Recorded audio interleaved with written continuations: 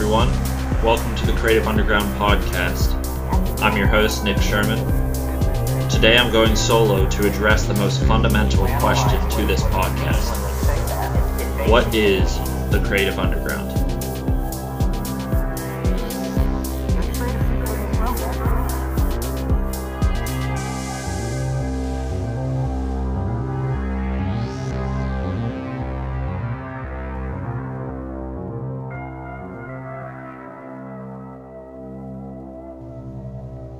I've been trying to understand this since I first heard them in the winter of 2018 when I was walking back into the museum, the Southern Ohio Museum, after lunch. It was raining, coffee in hand, and inspiration struck me on the head like someone had aimed it at me from across the street. I knew immediately that they were watching. Listen, what I knew in that moment is that there were things out there, entities of good and evil, beyond me, hidden from me, that care, that actually care, whether or not I make my art. Since that revelatory post-lunch moment, I've tried to make contact. And after 3 years, this is what I know about the Creative Underground. On 3 separate levels, from simplest to most complex. Level 1. Slogan. The Creative Underground is where we go deep into what we create and why. Level 2. The Creative Underground Thesis. The Creative Underground is a place we go deep into what we create and why, so that through insight, empathy, and inspiration, creatives can be better prepared to transform on their own creative journeys and make something that matters forever. Level 3. What follows is a short essay about the Creative Underground. So, where is the Creative Underground, you might ask? Well, it's not a physical place like your aunt's house, or a digital place like the metaverse, but the Creative Underground is arguably realer than both physical and digital places. The Creative Underground is a place in your heart, your soul, deep inside of you, in your deepest imagination. Remember, imagination is not synonymous with fake, or false, or untruth. The Creative Underground is real, much like good and evil are real. It's a place at the bottom of everything, and underneath everything. It's a place that exists, whether you know it exists or not. It's the place where much of what you create comes from, but not all of what you create. It's a deep place, by definition. Well, what is this place, you ask? Is it like the unconscious? Is this just sketchy Freudian theorizing for creative-type people? Sort of. But I think it's more complicated than that. It's deeper, more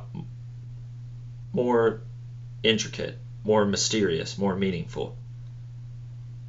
For example, you can probably find a copy of your entire written worldview in the Creative Underground. Your whole philosophy of life in a huge stack of paper, all typed out and water-stained and smeared and smelling like book mold and hand-rolled cigarettes. I bet it's there, even if you've never read it. And even more mysterious than whole books inside of your imagination that you've never even read.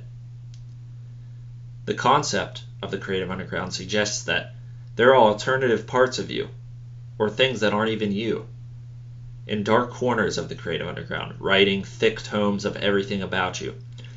Every word, thought, and deed, they write it, autonomously, artistically.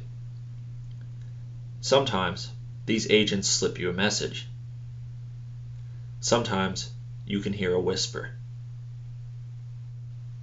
That's normally when you make art, after they prompt you, whether you know it or not. Often you ignore them, more often than you'd like to admit, I bet. They don't like that.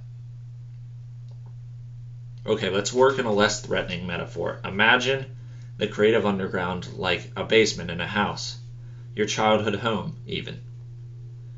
You take things down in the basement that you want out of the way, things on the margin of your life, a punching bag, and other equipment for channeling aggression.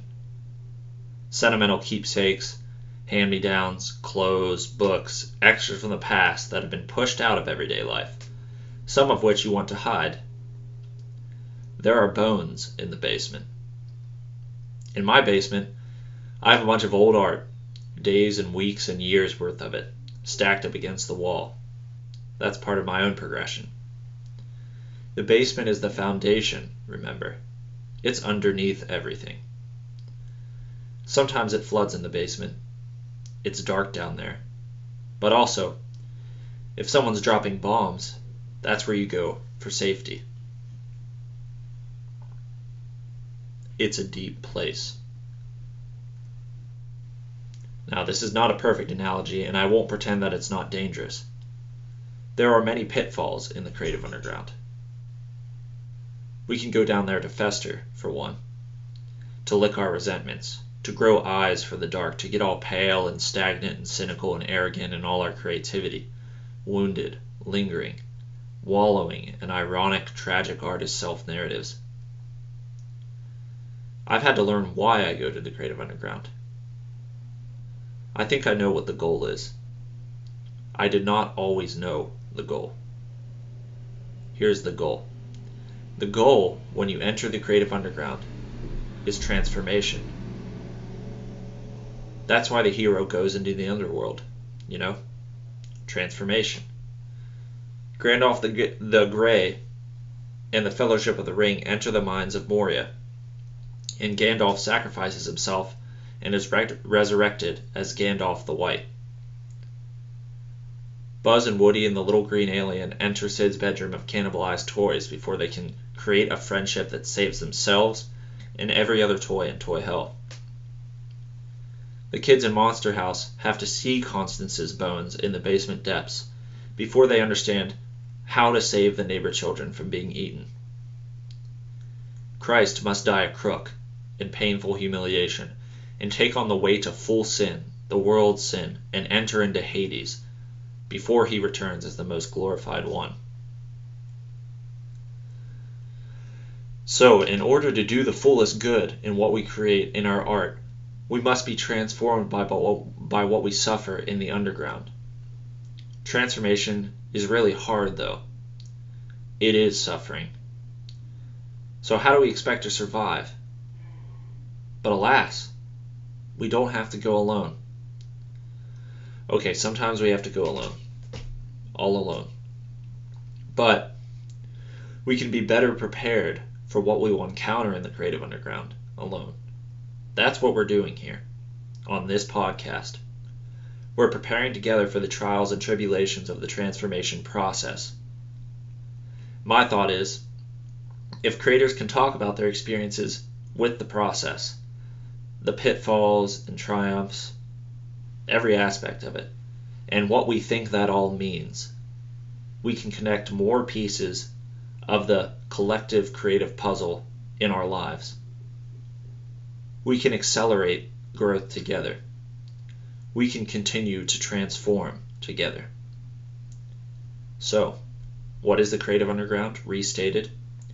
It's a place we go deep into what we create and why, so that through insight, empathy, and inspiration, creatives can be better prepared to transform on their own creative journeys and make something that lasts forever.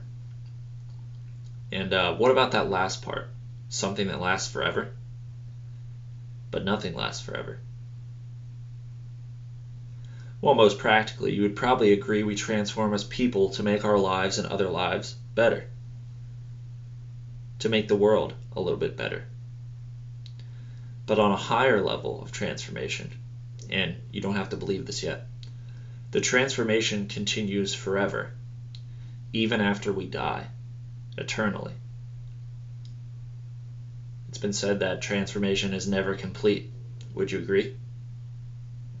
Alas, transformation can't start without the conversation of what we create and why, and I hope you'll join us in these conversations. My own excitement is too much. So many people to talk to.